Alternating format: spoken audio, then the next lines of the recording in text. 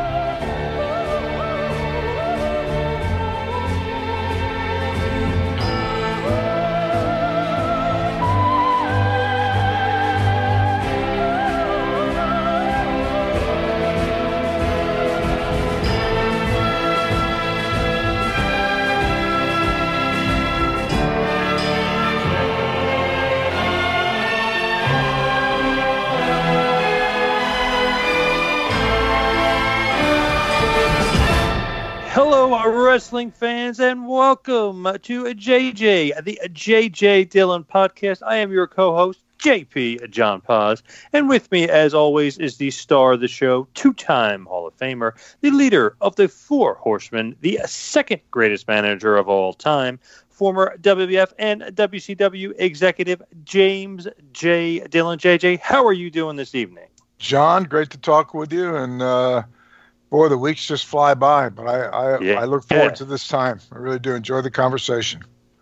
Man, they are flying by, and this is really technically episode 9, and we're actually going to be talking about WrestleMania 8, Indianapolis, Indiana. Huge show, but JJ, last week we kind of touched on and dabbled on it a little bit. Pat Patterson going on hiatus, Terry Garvin getting fired. So much craziness is going on around WrestleMania 8, and it all involves you, or is going to involve you pretty much. Yeah, I was one of the players, and when I first basically joined the creative team, it was Patton and myself working in the office during the week, and then all the creative was done on the weekends in a relaxed atmosphere at Vince's home.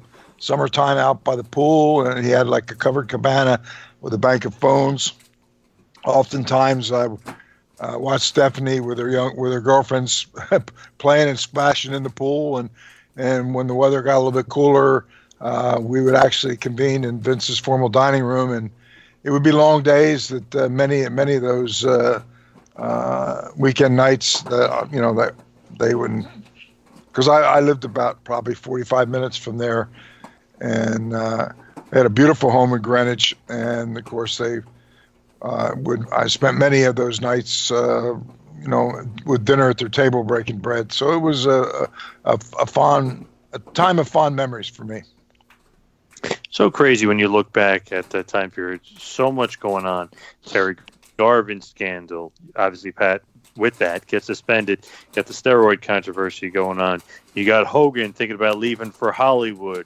You got Warrior making his way back in. You got Sid, who they're trying to build up as kind of the next Hogan. Then you got Flair in the mix. You got Macho Man coming after the title. You got so many moving parts, so many different things, and so many insane things going on. Was it a pretty hard task when Pat gets suspended and they put you in that role, and boom, biggest show of the year, you're in charge? Well, just to list the names that you mentioned, if I could drop myself at a time and place in the history of the business, that would be a time I probably would have selected by choice, just because of the players in the industry at that point.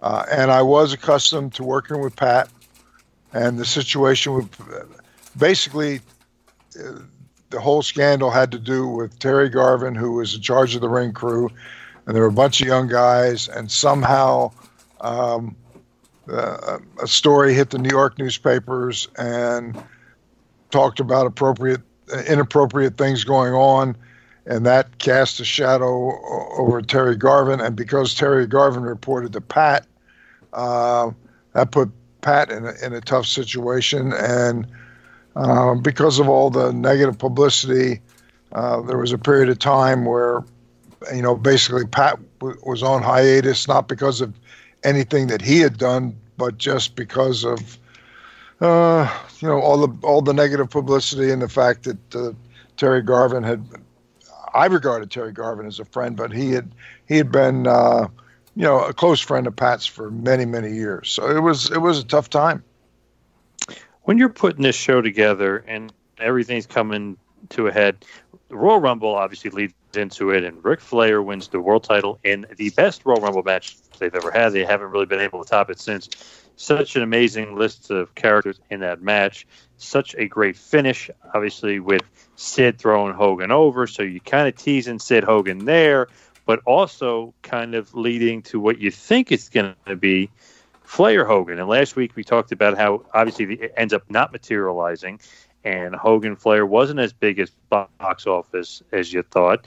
You think this dream match that was supposed to happen, maybe should have happened, could have happened, was it all the box office, or was it one of those things where it's too little too late, as far as maybe if it was a few years earlier, could have been the headliner?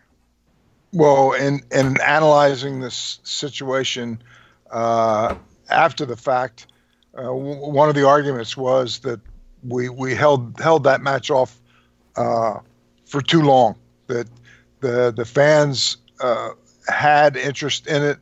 We held it back and didn't give it to them, and we're not talking about a couple months. It was years, and then when we finally did it, it didn't have the luster that we all anticipated it would. But I've said this before, and I'll repeat it again, that's the uniqueness of this business, and I always regarded myself as a student of the business, a business in which you never stop learning, and that includes up to today with, even with 60 plus years around the business in some capacity, whether it was from, hauling the ring and refereeing up through my career to a point where I proudly have 2 Hall of Fame rings.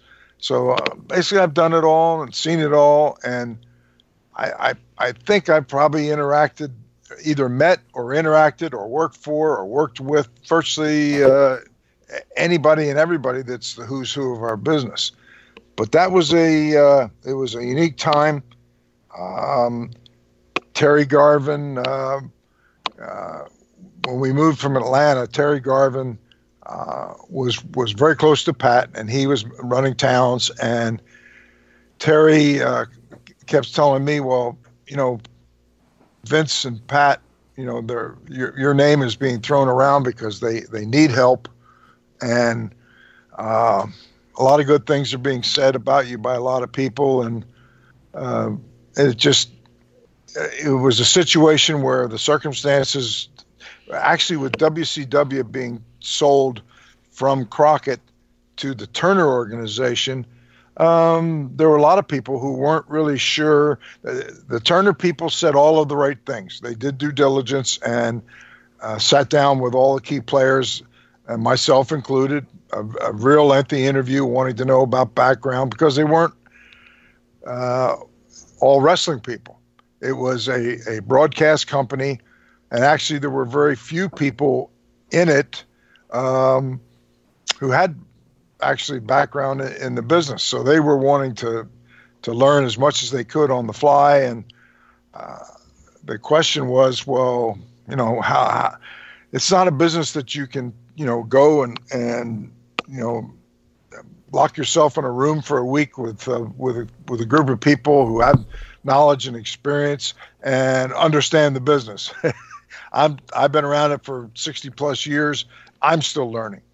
And it's an ever-changing business. You think you got it all figured out, then something comes up where you realize that, oh boy, I thought I had a handle on everything, and you find that you don't. And the fans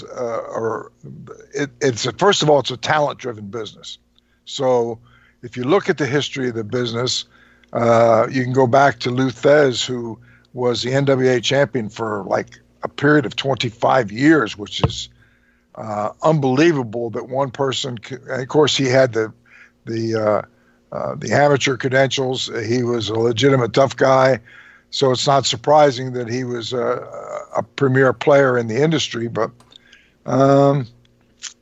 it's something that's a talent-driven business, and in many cases, I don't know in today's market if somebody like Lou Thesz, even with all his talent and his credentials, the audience today is, fickle is not a good word, but, and this applies not only to wrestling, but I think everything in entertainment for sure, and in life, that they're they want change. They want something different. They always want something new. And I remember being on the road and in the territory days, and the fans don't understand that. Like, if I was going to say Kansas City, okay, I go to Kansas City, so I got to relocate there, take my family.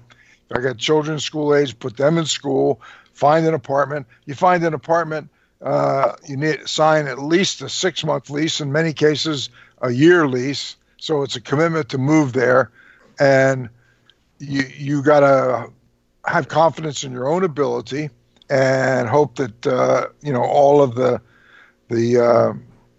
thought that you put into it and what you've heard about a particular territory, if you haven't worked there before, all comes to fruition, so that you do well financially to provide for your family.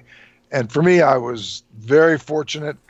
Most of my moves were someplace where I would go and be able to stay for a year, which is helpful, because then if it's anything shorter than that, you leave, you got to go somewhere else, you got to put deposits down on everything. And there's kids in school. There's so many aspects that the average fan doesn't realize, that, that these are some of the pressure. They see you on TV, and they right away assume, oh, you're a star on television. You're incredibly popular, and the fact that we see you on TV means that you're making all kinds of money and you're rich, and that's not always the case, depending on the territory and how well business is doing. And I know of cases where business was just so, but there was that thing, and in my book, I think I devote a chapter to it, which I call the myth. The myth being that wrestling fans, because they see you on television, realize that, oh, you're a star, they must be paying you ridiculous sums of money, and you're rich and you're famous. And some guys, depending on where they are and where they, location-wise, and where they are in their career, a lot of guys, it's they're just making a living. And because of this image that a lot of fans have, a lot of guys would go out and, given where they were and the income that they had coming in, would go out and buy cars that, if they just looked at their budget, realized that they were going way over budget in terms of what they were paying for car payments. But many of them looked at it as, well, if I drove anything less, the fans would look at me and they'd say, oh, something's wrong. This is not the image that we thought. So a lot of guys would go, and depending on the territory, a lot of times basically come into town, have a decent run, but in the end have spent it all just living up to the image of what I call the myth. That is such a great point. And, you mentioned it being a talent-driven business, and the fans always kind of wanting change, always wanting something new. Was Vince McMahon wanting something new in '92? Like, did he want to go away from Hulk Hogan? Was Hulk Hogan really going to Hollywood? And do you think the fans wanted, like, somebody different than Hogan at that point? It didn't seem like it, but what do you think from the inside? Did they want Hogan gone, and was Hogan willing to be gone? Well, I mean, Hulk wanted to do other things, and when you're at the top of this business, I think it's common to want to expand and do other things. I saw it with Dusty. Dusty, when you become a main eventer and an icon, star, with all the adjectives you want to use. When you reach that level,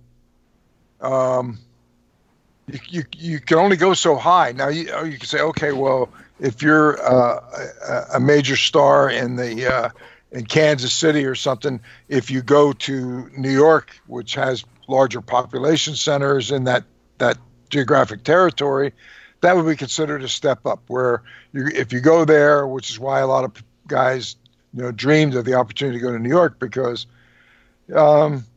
if you're in Kansas City, your major town is Kansas City. But then once a month, St. Louis would run, which would be a big town, but it wasn't a weekly town.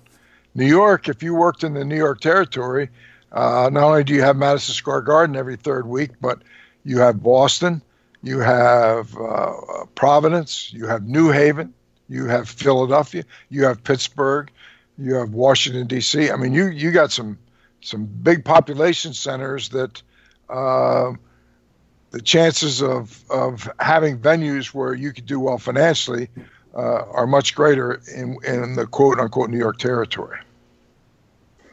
And I feel like Hogan kind of did everything. And really, I mean, how much further on top can you get? Biggest star in history of business, making money hand over fist. Is that one of those things where Vince is like, okay, he's bigger than the World Wrestling Federation at that point? My personal assessment was that Hulk was a phenomenon that doesn't come along but maybe once in a lifetime. Vince also was someone who was a visionary, and I think I've said this in prior episodes, that it wasn't always instant success for Vince. He bought the New Haven, I think it was the New Haven Coliseum, and it went bankrupt, and he bought a hockey team. It went bankrupt. So, and this was his own money. So it took a while, but at least in the New York area, or the Northeast, I should say, you had enough major population centers that and again, it's a talent-driven business. So if you got the right talent that gets over with the people, and that's a challenge, because you never really know. You look at a Hulk Hogan, you look at a Ric Flair, you look at a Macho Man Randy Savage. These are talents that you can pretty well feel confident because of the track record they have and their work ethic, that in a big market like that, when they come in, if they get the push on TV, which obviously they're going to get because you want to maximize their impact, they're going to do business. And because they've been successful everywhere they went, if you come into a territory and they get the push, you know that it's going to help your business.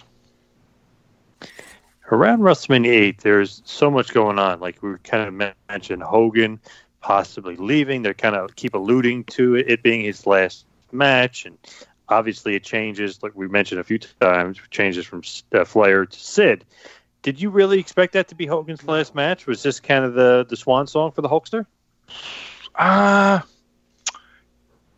You never know. I didn't assume that was, and at the same time, I didn't assume that it definitely wouldn't be. When you reach the epitome of your profession, as has happened with Hulk and happened with Flair, and it's human nature. People like that got to that point because they were driven, had ambition, were self-motivated, and one natural thing was with movies. And Hulk did a couple movies where he got crossover exposure and notoriety for doing well in movies. So that was a natural thing, that if you're a wrestling promoter and you have a guy that you're pushing who is a big talent, and then that talent only wants to work X number of days a month and he wants to make movies, that may be good for the talent if all of that works. But if you're in the wrestling business, you need a commitment from somebody that's basically a full-time wrestler. At least I found that out from all my experience and all my years in the business. You can't really do it on a part-time basis. I feel like with this WrestleMania in particular, had so much going on, but the star power is just insane.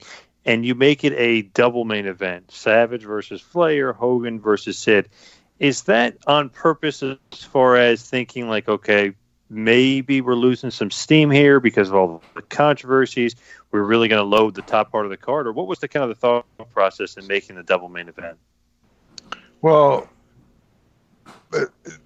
I'm trying to think back, and to be honest with you, I've said this before joking, but it's true. I can't remember what I had for breakfast. So to think back of what my mindset was at that time, it's like if you have somebody as big as Hulk and Hulk is talking about wanting to do other things, you don't want to get caught blindsided where all of a sudden, well, I got a chance to make a movie and I'm leaving in 10 days and I'm committed to that project. And it's like, well, you in this business, especially with TV and how TV bicycles around, you can't adjust to that in that quick a time without your business being impacted negatively. So you're always healthiest if you can't in a promotion have there's a top level of superstars. You can't have 10 of them because then they're not all superstars. It has to be a smaller number, and you always have to be looking about the next star coming up, and if you lose one of them, who's a guy that you can elevate that the fans have shown that there's something about them that they like, that it factor again, that you could give them an opportunity and feel pretty good that the fans would accept it and support them. Guarantee that's going to happen? Nope. But a good chance, and especially the longer you're in the business, the more experience that you have under your belt as to how territories are run and what you need to do to keep your business good. In other words, you need to have experience. You can't just step in and do it from a creative standpoint, being somebody that's behind creative, and you need some depth. You can't have, like I say, 10 superstars. You got to focus on 2, and then maybe have 2 to 4 underneath of it. And if you have a tag team, that gives you a little more flexibility, but it also ties up. If you have a tag match, then in one match you're tying up 4 marquee names because you got a heel team that's hot. Then you need baby faces that are comparable that people are going to want to see that match. But now that ties up 4 talent in that one match.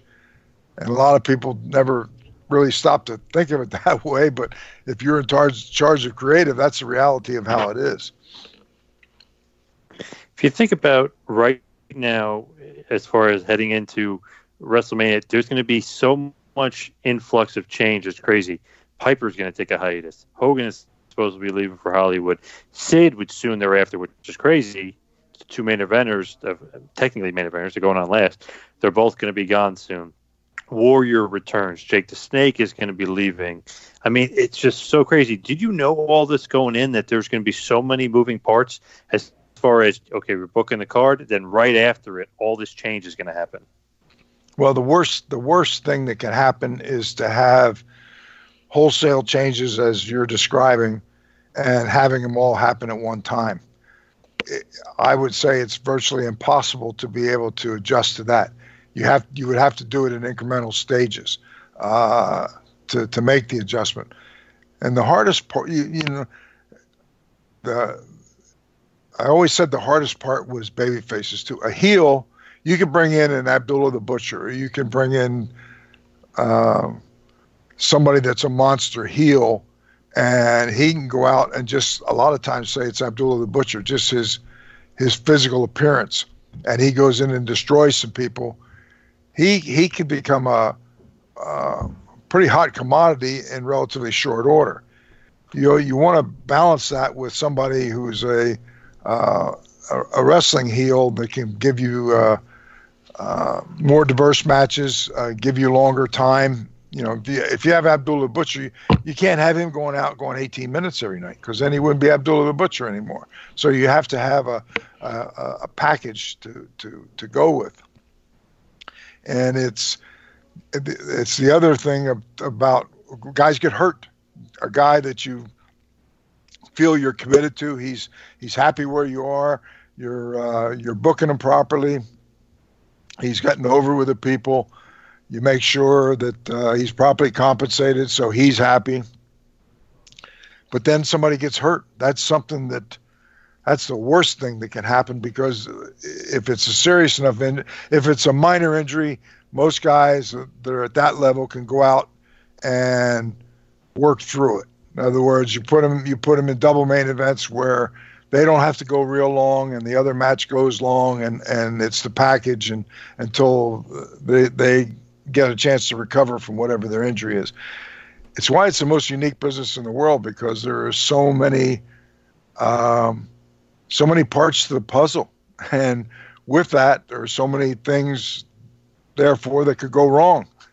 Some of which you get blindsided for, some of which where Hulk announced that he's got a chance to make a movie, and that in 6 weeks he's going to be gone, and you got to make an adjustment for that. It's it can be very stressful. I can imagine. It's crazy. So much going on. And of course, I didn't even mention yet, but the Legion of Doom, one of the most popular tag teams, of course, of that period, but of all time, they're supposed to face Money Inc. It doesn't happen. They're still on the show. Paul Ellering makes his debut for the WWF, and they just have a promo with Mean Gene. But I believe, if the rumor is correct, Hawk was suspended, so they didn't have an actual match in the show. Do you remember what happened with the Legion of Doom at that point? I remember. I'm trying to think. It was. I remember it with Tully. I think it was Tully and Arn. And they were coming back into Atlanta when I was there, and they were an established team, and where we had all kinds of plans, and the random drug tests were a reality. It was something that it wouldn't have had credibility if you knew well in advance when the tests were going to be, and could tell the guys to be on their best behavior. If you do that, you don't really have. It's not really a legitimate drug test. So I never knew when the test was going to be, or I would know, like at 4:00, somebody would call and say, "Well, make sure you get to the building. I know you get there early, but it's real important today, because when you get there, there'll be a doctor there." Okay, and I know what's going on. And when the guys came in, as soon as they walked through the door, the first thing you had to do was, have them go in and leave their sample.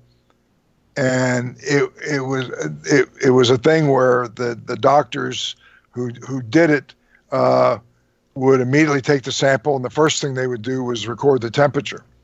So it wasn't like a guy could have a clean specimen and keep it in a vial in his pocket and get to the thing, oh, there's a drug test, and be able to switch it out.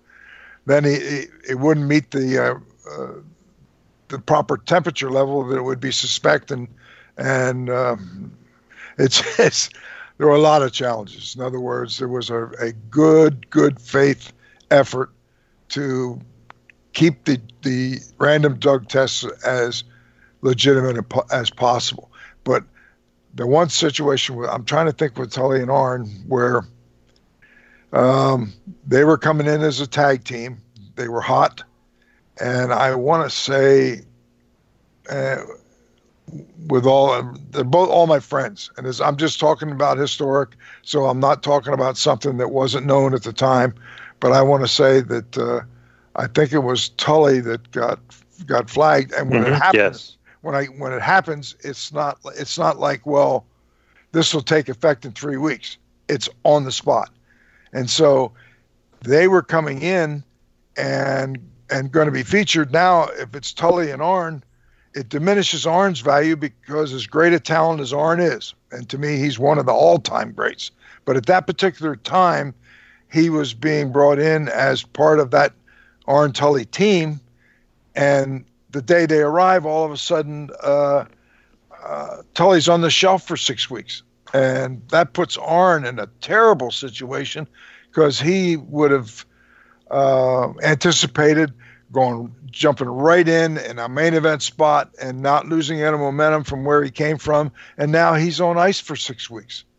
It was very stressful for me as the person in charge of creative, stressful on Tully for him saying, well, I just used a poor judgment, and how does that affect the relationship with Arn? Because now Arn was coming in with anticipation of what they were going to do financially, and that's not going to happen for at least 6 weeks. And coming in with all the buildup, it's not like you can put the buildup on hold and have that same impact once one of the players in a team is available, and you suddenly put them out there and try and recreate, what you would have had 6 or 8 weeks ago. Right, and that's exactly the same situation that happens with Hawk and Animal with the Legion of Doom. And, I guess Hawk got busted, still able to appear on the show and do the interview, but obviously not wrestling, cancels the plans against Bunny Inc., and it kind of builds up more towards the big SummerSlam confrontation that they're about to have. But as far as getting into the actual show, the British Bulldog versus Berserker match doesn't happen due to time constraints. It gets cut off the show. Is that something going in, that there's a couple matches that are on the fringe and they just may not happen? I was always in charge of timing shows, which included, if you're just doing TV shows where you're recording segments, it's not as critical. But if you were doing Clash of Champions, or if you're like when we would do the TBS studio show, it would be taped, but it would be live to tape. In other words, they didn't want to have somebody at 6 o'clock being there to do edits. I mean, in other words, they treated it as you would come on the air at 2 o'clock and you would run it as if it is 6 o'clock right up till 4, and then, or 3, whatever the time was. And then the guys would run out to fly to the airport. And I remember we would go through Wendy's drive-through and get a sack of food and hit the airport and be eaten on the plane going to the town, because that's how tight the schedule was. And with WrestleMania 8, you had Bulldog and Berserker getting cut because it was going to be a short match anyway, but that gets cut. But then you think about the match that's right before the main event. Owen Hart and Skinner is only 1 minute and 36 seconds, so that's a short match. So when you're timing it out, is that because some of the matches went long, some of them went short? Like what happened in this particular specific show that these matches either get cut or they're cut extremely short? I don't have a specific recollection of that particular scenario, but let's say, for example, the regular TBS show was, again, recorded live to tape, but in real time. They would have 2-minute breaks so that when it went to air, the only thing that somebody sitting there would be able to put it in, run it, and where there were commercials, they would have 2 minutes and 2 seconds of blank, but then that's somebody there could push a button with a commercial that was keyed up, and one person who was experienced at that could do it. Clash of Champions was a little bit different, and like I say, I timed everything, and what I would do, I would know who all the players were, and as an example, if there was going to be a match, and I would say to the one guy, how much, because we would give him a cue to go home. How much time do you need from getting a cue to when the 1, 2, 3 and go to a break? And some guys in good faith would say, "Oh, I only need a minute." Well, a minute is a real short period of time. Or they'd say a minute. And you learn from experience who, if a guy tells you a minute and a half, in reality it's going to be 2.5, if not 2:45. And you have to know that, so you can't take their word for it. I mean, they tell you that in good faith, because a lot of times these guys don't have a sense, their emphasis is what's going on in the ring, when they get a cue, and sometimes things take longer than they thought. But if a guy tells you a minute and a half, and you know that every time you give him a minute and a half cue, it's 2.5 minutes. So then I would factor that in. And what I used to do was I would take the whole show, and there'd be a 2-hour show, and I would know I would allow, let's say, 2 minutes for the opening, a minute for the close. I would know what all the commercials were. And I would take the total commercial times, back that out of the show, and then it's a 2-hour show. I would have an actual content time of when the light came on and they're in the ring to when they would go to a break. And then I would know how many matches were involved, who the players were, and then I would sit and play with the times of you don't want somebody that's out there that can give you a quality match for 6 minutes on TV and ask them to go 12 or 15 minutes. That nobody benefits from that. So you know who is capable of giving you a longer time, and then you learn from experience. When I say to a guy, how much cue do you need to go home? Oh, just a minute. Well, you know that a minute is actually 2.5 minutes. So you have to factor that in. I'm going to send the guy out there. Gene Anderson used to walk out in the back, just stand there with his arms folded. The referee would see Gene come out. He would buzz the guys, go home.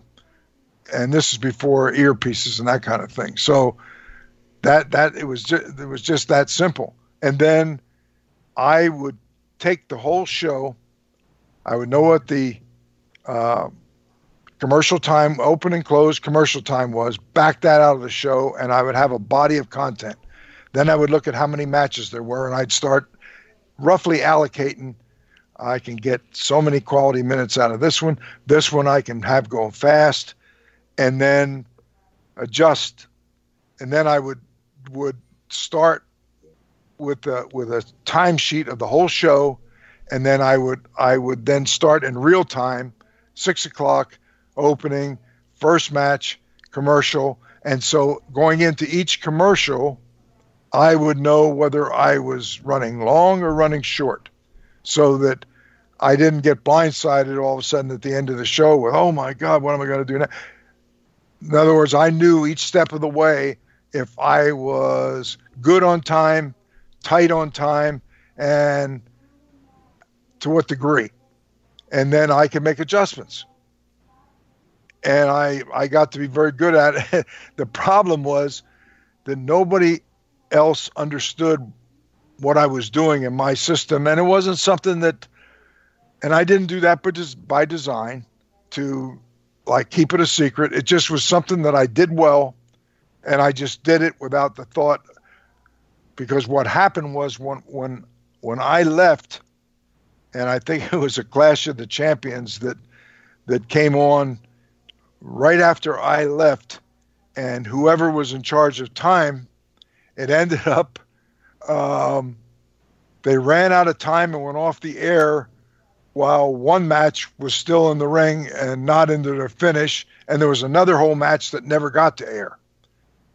When I was there, that wouldn't have happened because I was I was on top of it each step of the way. But again, nobody looked over my shoulder, asked what I was doing. So I didn't by design like keep it a secret as a power thing, because that was never my trip. It's just that I did it, was experienced at it, confident in my system, and I could I could talk to everybody, see what the matches were, time it all out, and then I would start right at the top, 6 o'clock, and then, opening is this, first match, cue to go home, go to break at this, and have and I would write the times on my run sheet, so that I always knew at the end of each match whether I was light on time or heavy on time.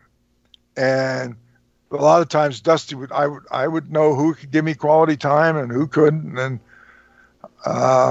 a lot of times guys that I thought would have a good match, and I like Dusty. Dusty never. He trusted me to do everything and didn't worry about it. And then he would all he did was stand at the monitor, and he would look at the show, and he's just assessing in real time if it's going well or not going well, a quality show or whatever. I'm the one entrusted with all the details. And there were times where Dusty would be standing there watching, and maybe I thought two guys had chemistry and would be really good, and for whatever the reason, which you don't know, a match kind of just wasn't living up to expectations. And Dusty I would be sitting there with paper in front of me and watching a clock, and all Dusty would sit there and watch it from a fan's perspective, sitting at home, and he would be up there watching, and it didn't happen a lot or great regularity. Dusty was standing there, and he wouldn't even turn around. He would just look, and he would say, James, how much longer do I have to look at this shit?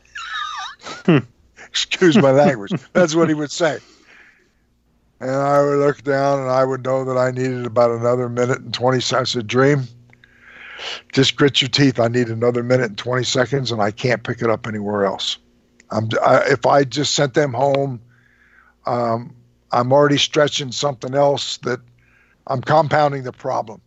Just bear with it for that extra minute, and hopefully these guys will kick it in, and it isn't as obvious. And he would never question what I was doing or how I did it. He was just looking in real time and seeing something that, because he puts the show together, match to match, and looking at it, and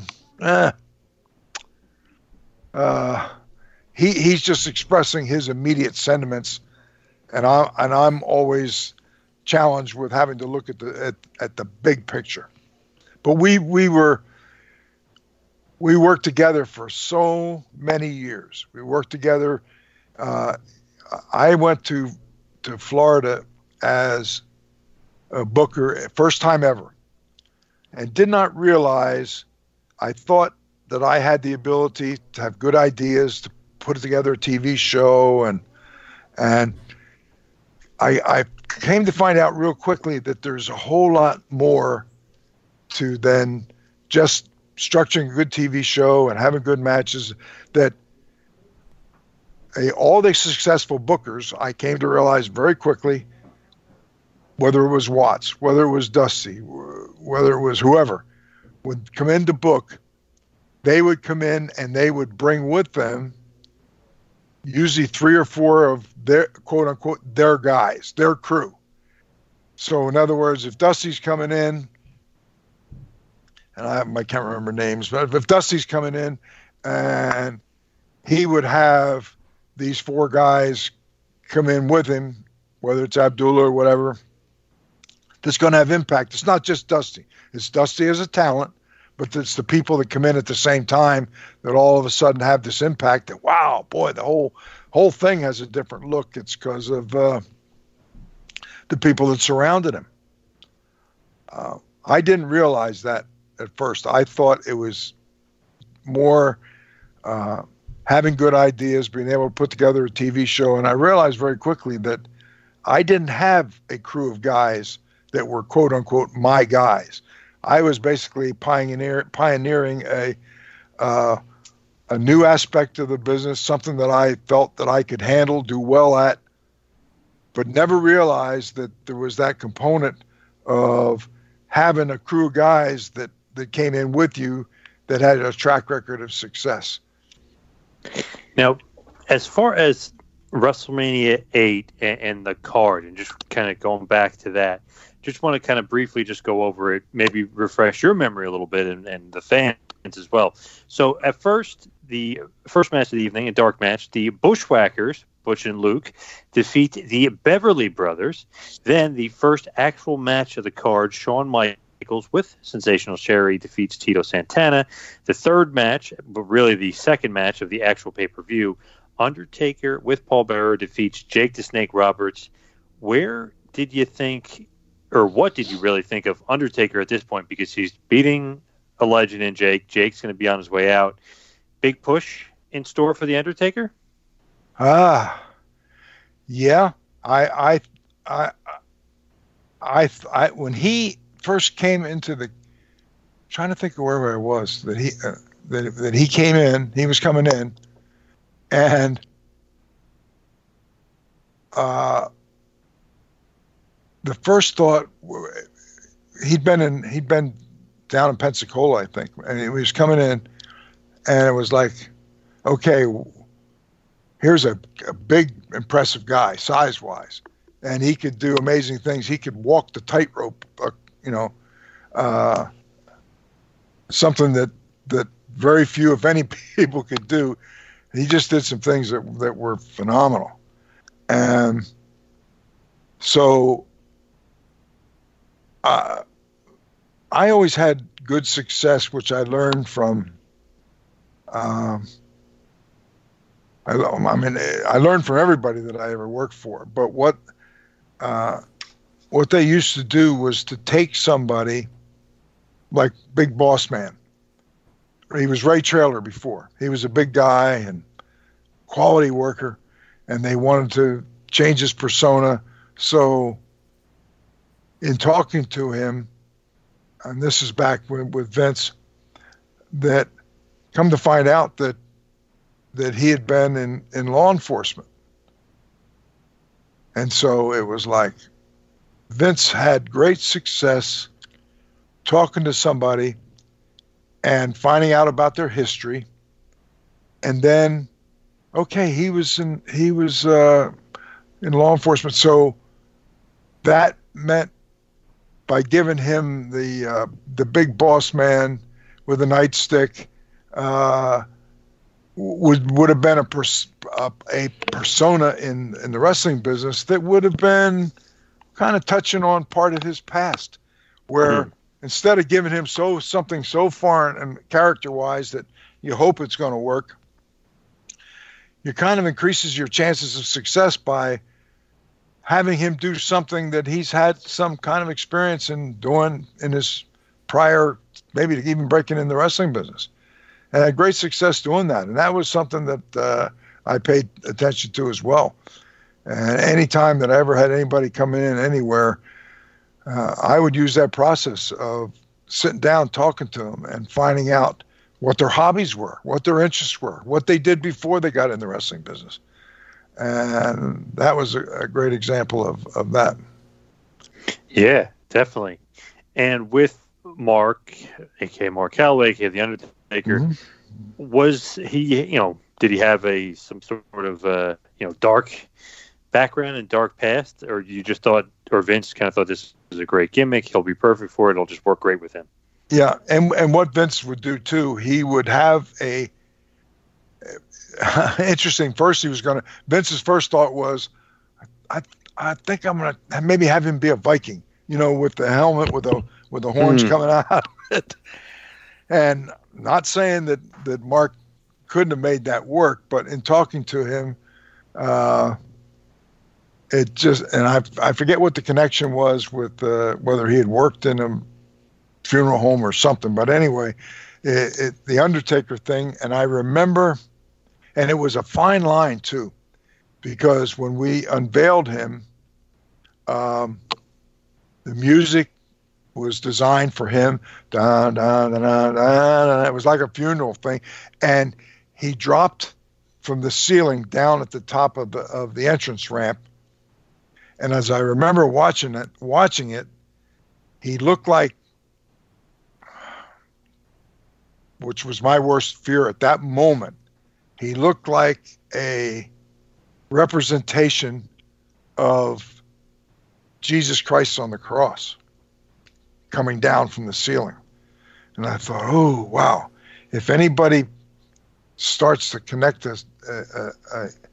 a situation where that's how they see it, it may leave a bad taste or a negative reaction to these people, which thank God, never happened.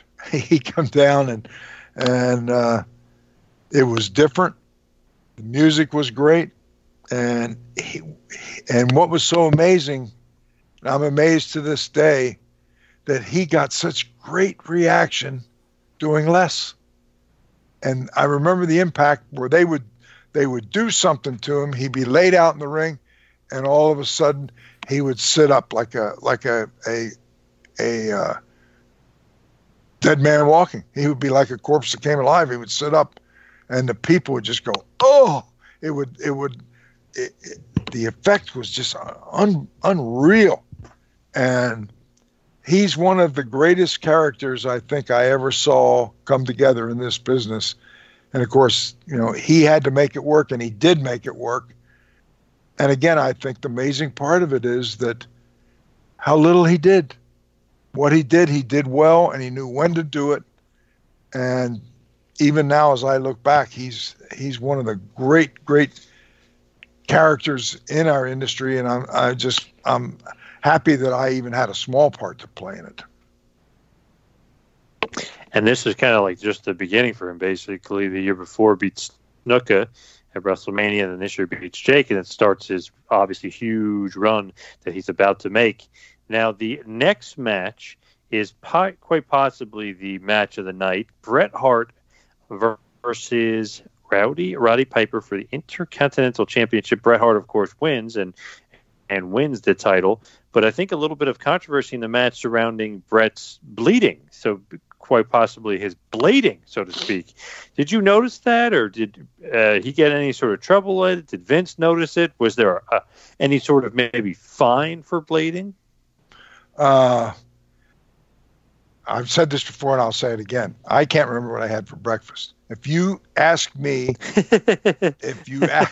I'm I'm reacting to the information that you're giving me match by match. If you had said, well, Pat was on hiatus, he was gone, and you had worked hand in hand with Vince, you booked the card for Indianapolis, and that was your baby. So I guess you could say that put a lot of pressure on you.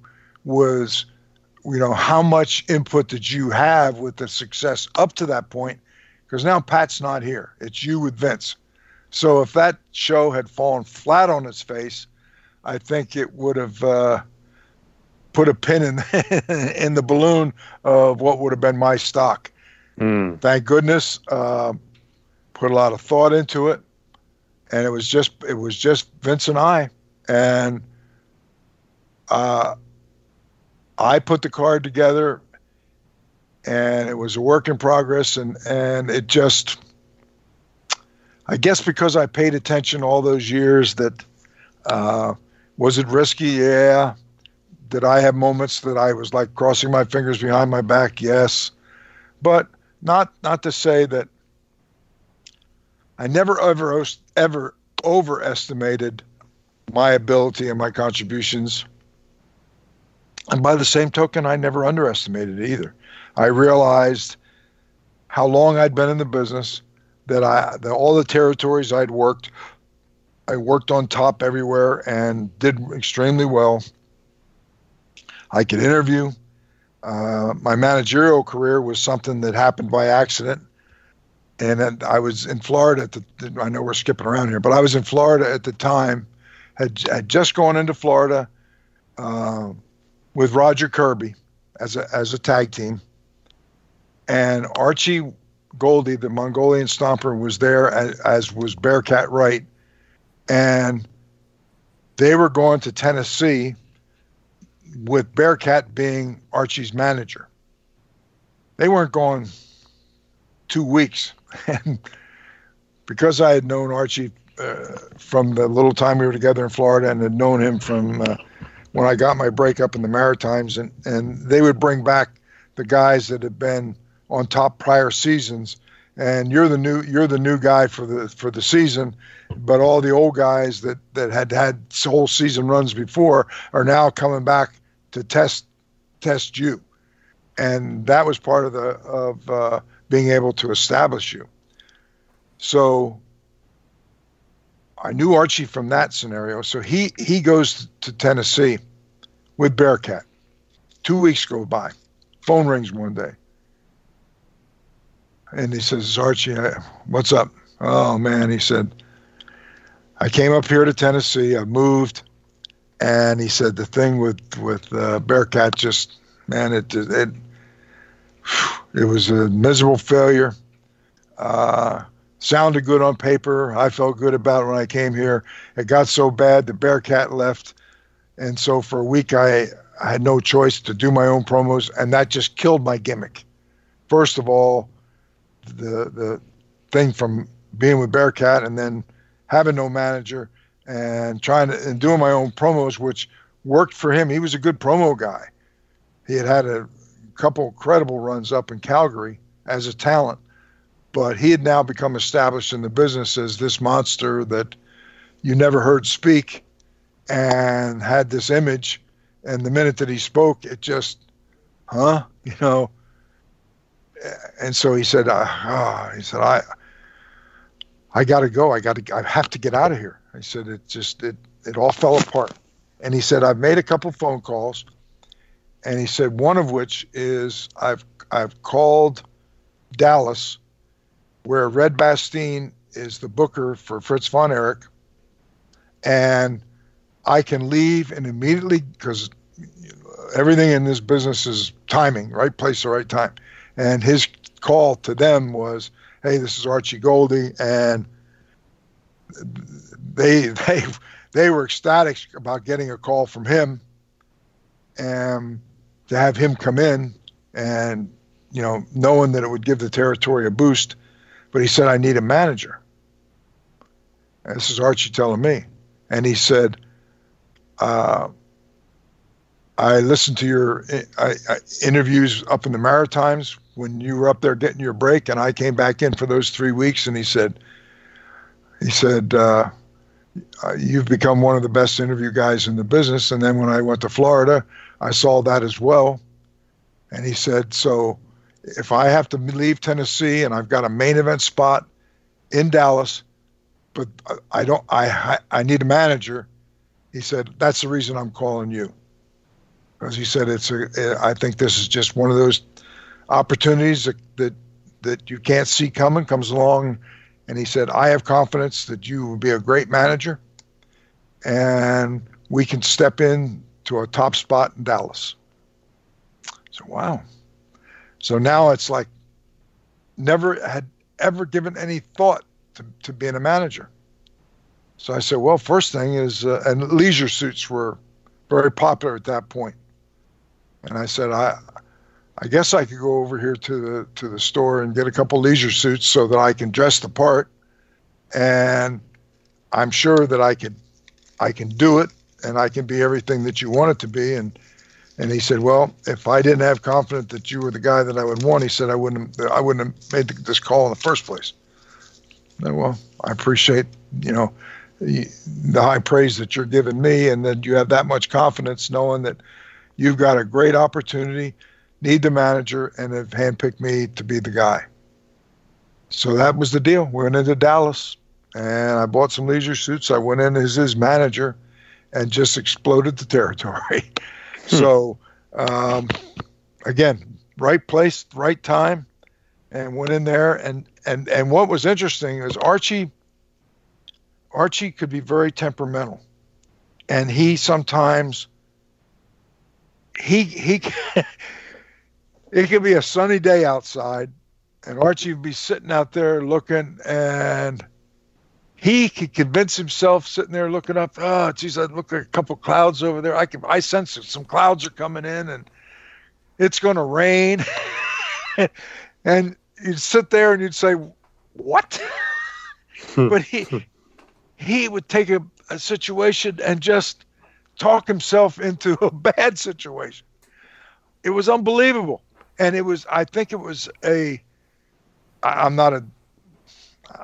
never was able to analyze what it was, but it just, other than Archie was his own worst enemy. He would take a situation, and we got to Dallas, and it was like, they don't really have any plans for us. It isn't going to work out here. And that was not the case, but that was his immediate assessment. And what would happen is he had started in the business in Calgary, and Stu Hart loved him. And he could go back to Calgary without any prior notice and step in and immediately impact the territory. So when things got bad, first thing you do was call Stu. Stu said, come in, you'll be on TV Saturday, we're off and running. So all of a sudden, Red Bastien calls me and he says, I tried calling Archie, and he said the phone just rings, and nobody answers. I said, he might have been out. I don't think he has an answering machine. He might have gone. I'll go over to the house and knock on the door. I go over to the house that he had rented, and I look in the windows are all up, the shades are all up, and I look and I see nothing. And so I walk around the back of the house. I'm looking in the bedroom windows. Oh my God, the place is empty. He's left. And so I called Red and I said, I said, I went by hopefully to see Archie and kind of whatever was bothering him, bring him down and get everything straight. And I said, and it looks to me like he's just up and left town. Oh man. So they had called, I guess they had a call from Lonnie Main, who was out in Portland, and putting some feelers out, getting ready to leave. And basically they called Lonnie and said, this whole situation happened with Archie. You could be here tomorrow. You got a main event spot, and we'll give you the push. And he said, I need a manager. And they said, we got a manager here. And he said, we'll run with it. I'm sure you'll be happy with him, because I don't think I'd ever met him.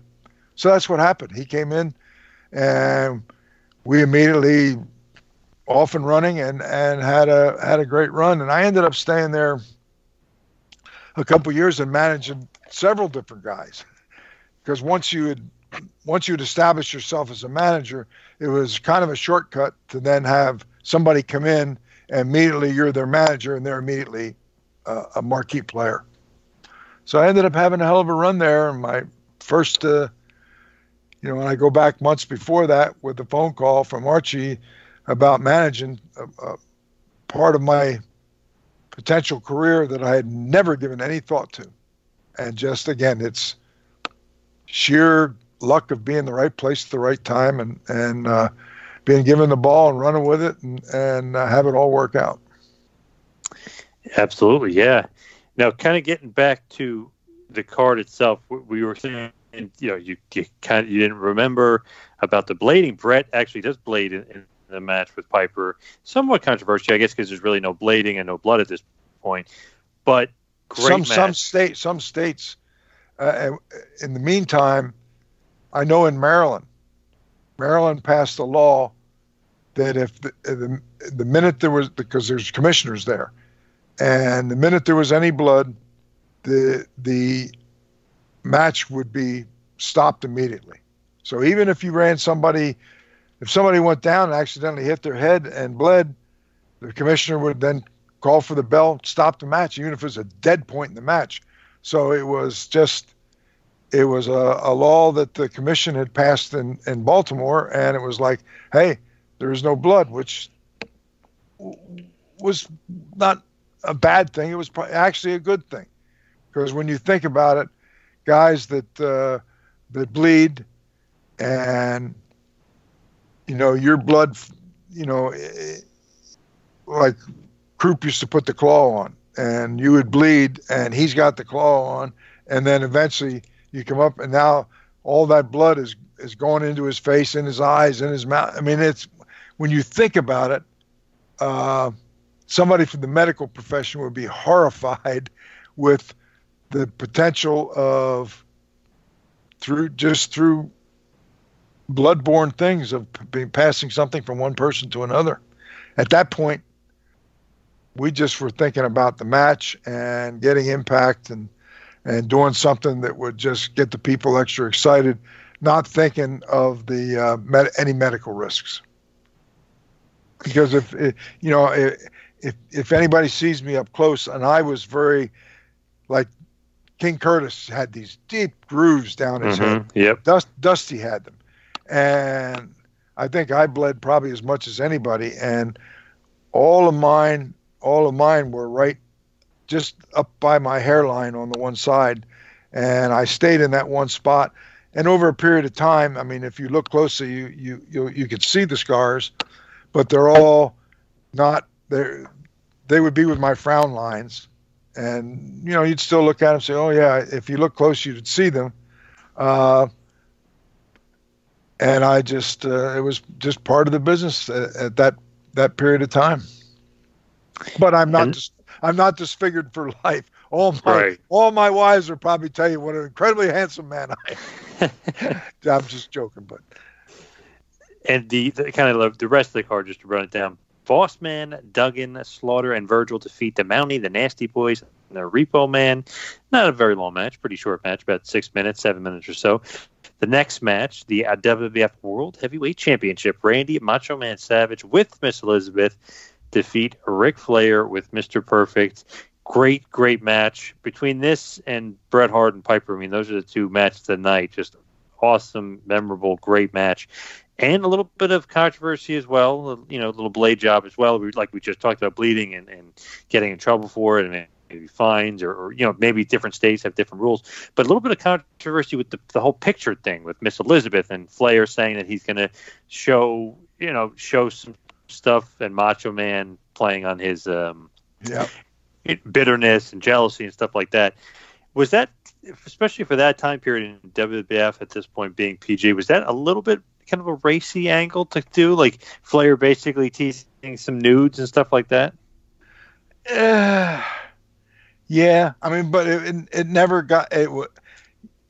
It's one thing to talk about it; it's another one to actually do it. So, was it controversial? Yes, but it was something that, because again, we were trying to appeal to young people. You didn't want to exclude your audience.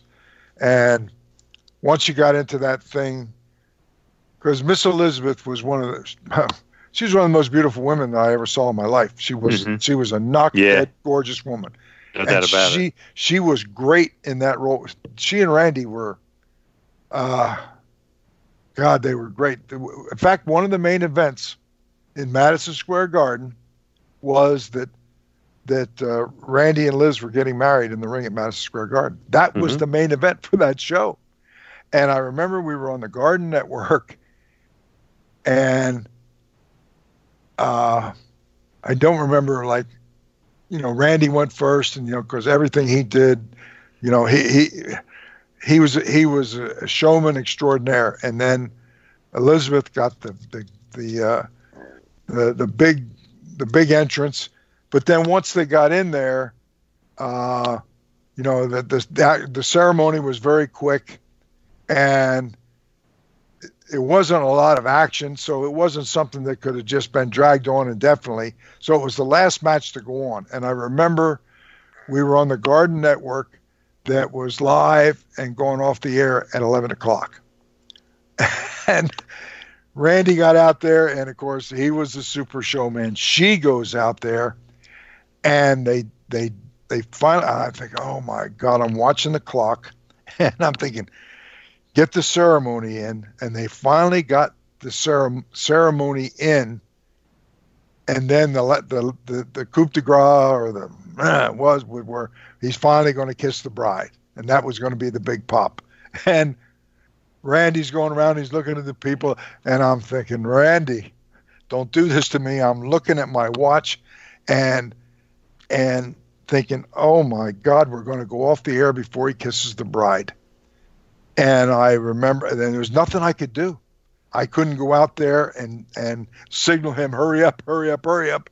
I just had to, God, it's one of those moments that still burn in my brain as one of the high pressure moments. And all the matches and all the things you've been in, the highest pressure is being in Madison Square Garden on live network, and you're worried about running out of time after the wedding before he kisses the bride. Yes, I absolutely am. And he finally dips her and gives her the kiss and dips her with about between 5 and 10 seconds left before they actually went off the air. Oh, Crazy. That was crazy and stressful. But what a pop. Oh, my God, what a pop. Yep. Oh, yeah. Very memorable. SummerSlam 91 at MSG. The match made in heaven, the match made in hell. Such a great thing. But this specific match with Savage and Flair is just a classic. Anybody obviously hasn't seen it should definitely go out of the way to see it, along with Brad Piper. Just to kind of round out the card, Tatanka defeats Rick the Model Martel. The Natural Disasters defeat Money Incorporated. The like I mentioned earlier, a very short match. Owen Hart defeats the Skinner, and of course, the immortal Hulk Hogan in his quote-unquote last WWF match defeats Sid Justice by disqualification. But if you remember, Papa Shango comes down, and it seems like he misses his cue because Hogan hits the leg drop, and Sid actually has to kick out. He's late getting there, yeah. Yep. Was that one of those things where you're just so mad that he was late getting there? It's such a kind of a long way to the ring. What was your thought process at that point? It was frustrating that and it's hard to, because of the distance from behind, it's you think you could time something, and it's hard in a live show like that, in a big arena, 20,000 people, 24,000 people were sold out. And, 60,000 plus. Okay. Yeah. All right. You're there, and it's in Madison Square Garden, and it's like, man, this is the big time. It doesn't get any bigger than this. And it's, the wedding and the ring, and that was all different than, if it's a match, you can end a match quickly or whatever. But in this case, the whole thing was, the whole presentation was just much more involved, and basically almost, in fact, I would make a case that it was totally out of my control, out of my hands. I could send people out there thinking they had enough time and allow a little cushion. Then all of a sudden, because of how Randy is, he would go and, oh my God. And it's like when the thing took place, thinking that the wedding is one thing, but the final thing after the wedding is you kiss the bride. And that was going to be hopefully how we would time it down to be able to, to go off the air. And the network was live. And I remember being a nervous wreck. It finally got down there, the wedding was happening, and then the music is playing and the time is going down. We're about to go off the air, and he hasn't kissed the bride. And I'm thinking, oh God, that's the cream on the cake. We've got to see that spot. And finally he did. And seconds later we went off the air. It was one of those highly stressful moments, but also an exciting moment too, to be able to have a wedding and be a main event and have that place sold out. But Randy was over. My God, he was over, and she was too. She was over too. She was big time. And he at that point, I mean, they nailed their cue. But as far as WrestleMania 8 and Papa Shango, he misses his cue, right? I mean, he kind of screws up the finish of the match with Hogan. No one kicks out of the leg drop. Sid's forced to kick out of the leg drop at that point because Papa Shango a little bit late getting to the ring. Those are that is a problem when a finish like that is dependent on somebody having to run from the back and be there between the 2 and 3 count to get the maximum impact. And, you think you've got it timed out and the guy can get there in such and such a time. And it just, those are the things that will, I have gray hair. And if I didn't, that would have caused me to be prematurely gray. But those are the things that really make professional wrestling the most fascinating business in the world, is all these little things. And it was, what year would that have been? 1992. Okay, 92. So that's 8 and 9. That's 27 years ago. It seems like it was yesterday. 27 years ago. But that's a moment that's that's going to be embedded in time, and I know there are fans that will remember, because it wasn't just a match. There was something more. It was something bigger than that, and the people that were there will remember that they were there. And it's just, I'm excited just with us talking about it and remembering that, running to the ring, somebody running to the ring and worried about them being late and about to go off the air after the wedding, and having the wedding is one thing, but then, the wedding isn't complete till the groom kisses the bride. And it's a live TV show, live network. They're about to go off the air. The music is playing. Please, Randy, God damn it, kiss the bride. And he did right before we went off the air. Oh. Now, with WrestleMania 8 and the finish, we were talking about, Hogan wins via disqualification, and Papa Shango obviously screws up the finish a little bit, but they kind of both are double teaming Hogan. Then the surprise return of the Ultimate Warrior, huge pop. Almost doesn't look like the Warrior. He looks a little bit skinnier. He's got a little bit of haircut. Still huge pop. The music is great. He ran all the way down the huge, mile-long entranceway, all the way to the ring, beats up Papa Shango and Sid.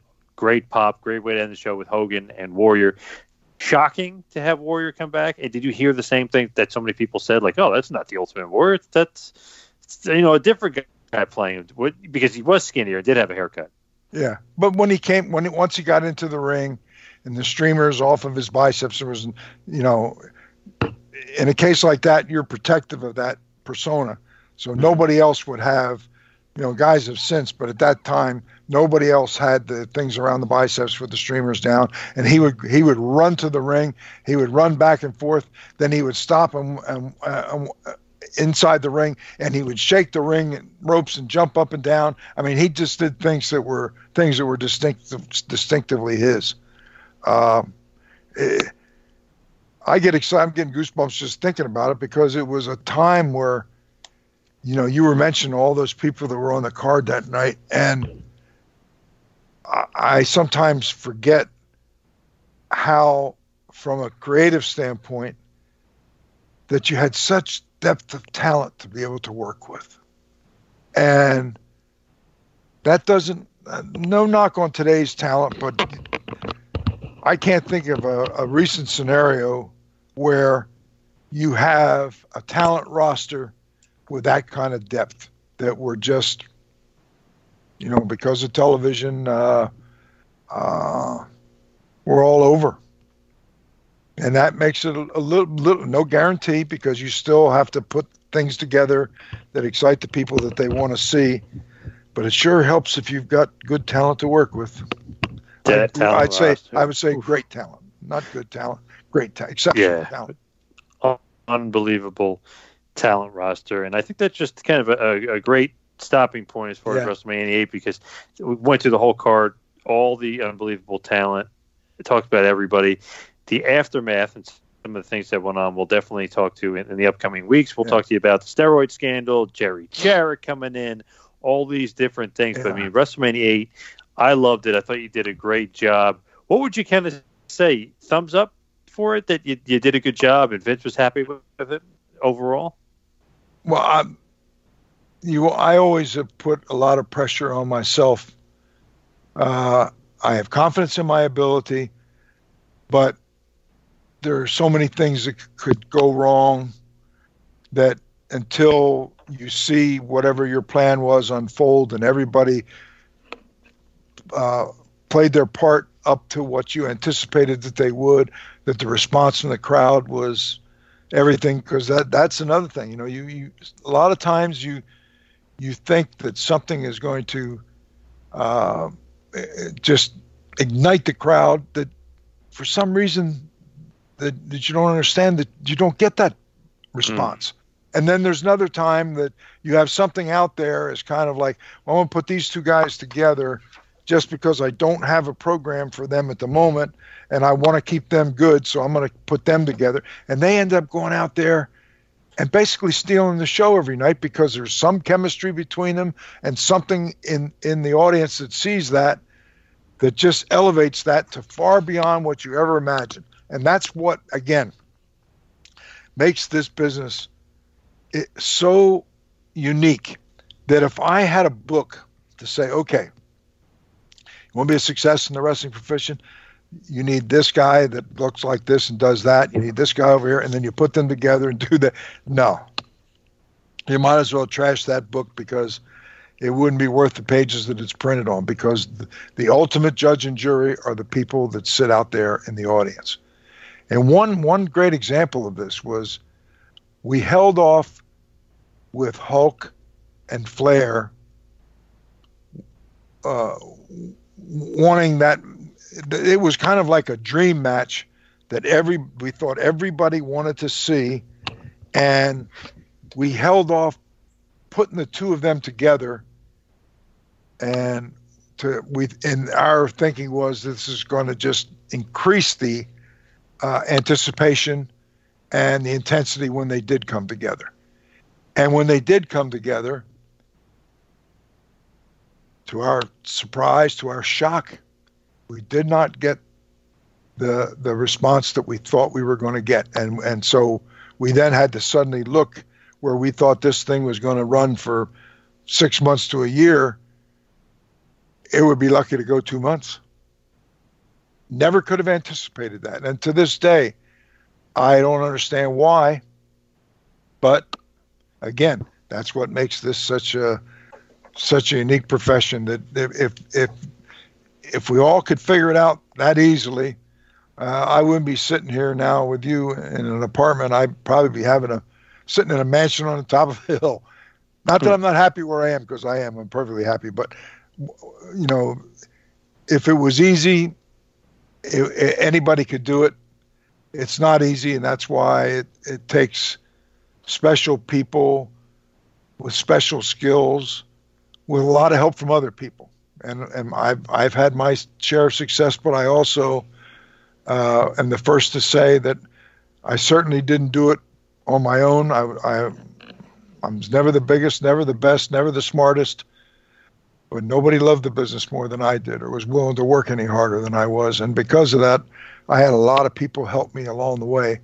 And when I look back, sometimes I just, in the quiet, if I've been out somewhere at a social function and I come back, normally I don't wear my Hall of Fame rings around the house, but I come back in and just sit down for a minute and just look at that, and it's, God, Hall of Fame ring. To me, that was baseball in Cooperstown back in those days. And Hall of Fame only came along much later. And it really is a very humbling experience. I remember 2012 going to Miami at WrestleMania when the Horsemen were inducted into the Hall of Fame, and getting that ring.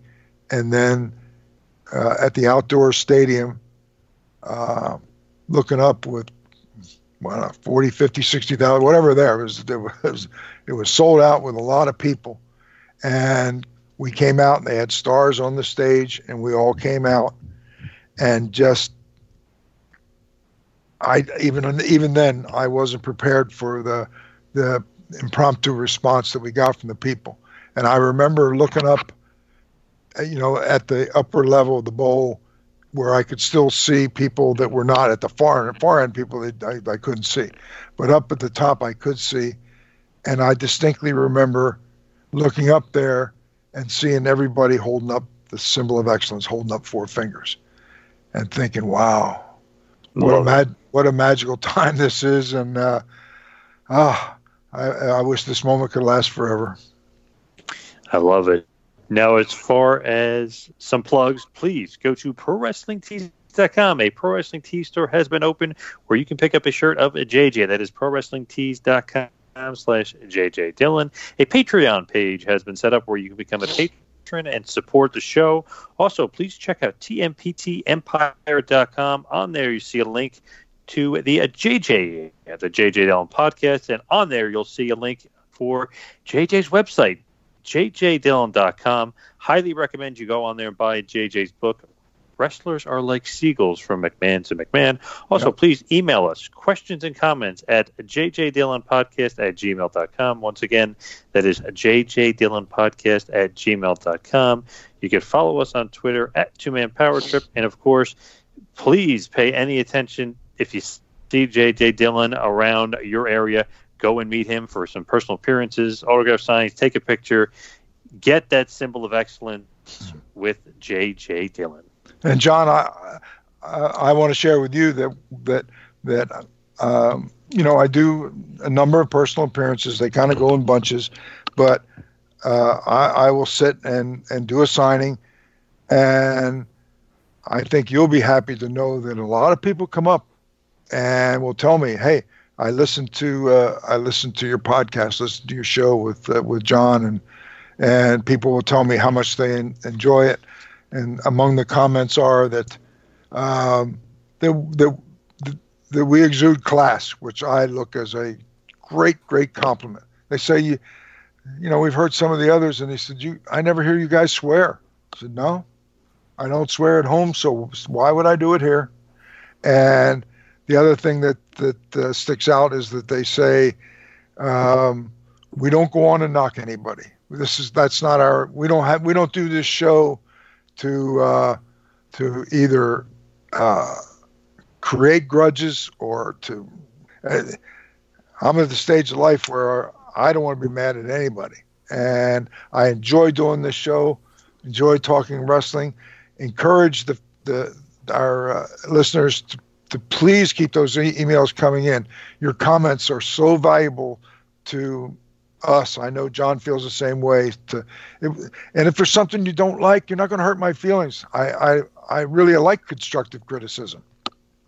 And if there's something that you do like, share that with us too. And if there's something, either a subject matter or a place that I've been in my career or a certain time frame or a certain match even, throw it out there, because we're always looking for something topic-wise for the show that we know is something you're interested in. So if you throw out an idea, there's a better chance that we're doing a show that you're going to be interested in. And I appreciate you coming in and joining John and I each week, because we do it for you. We do it for you, the fan. And bless you.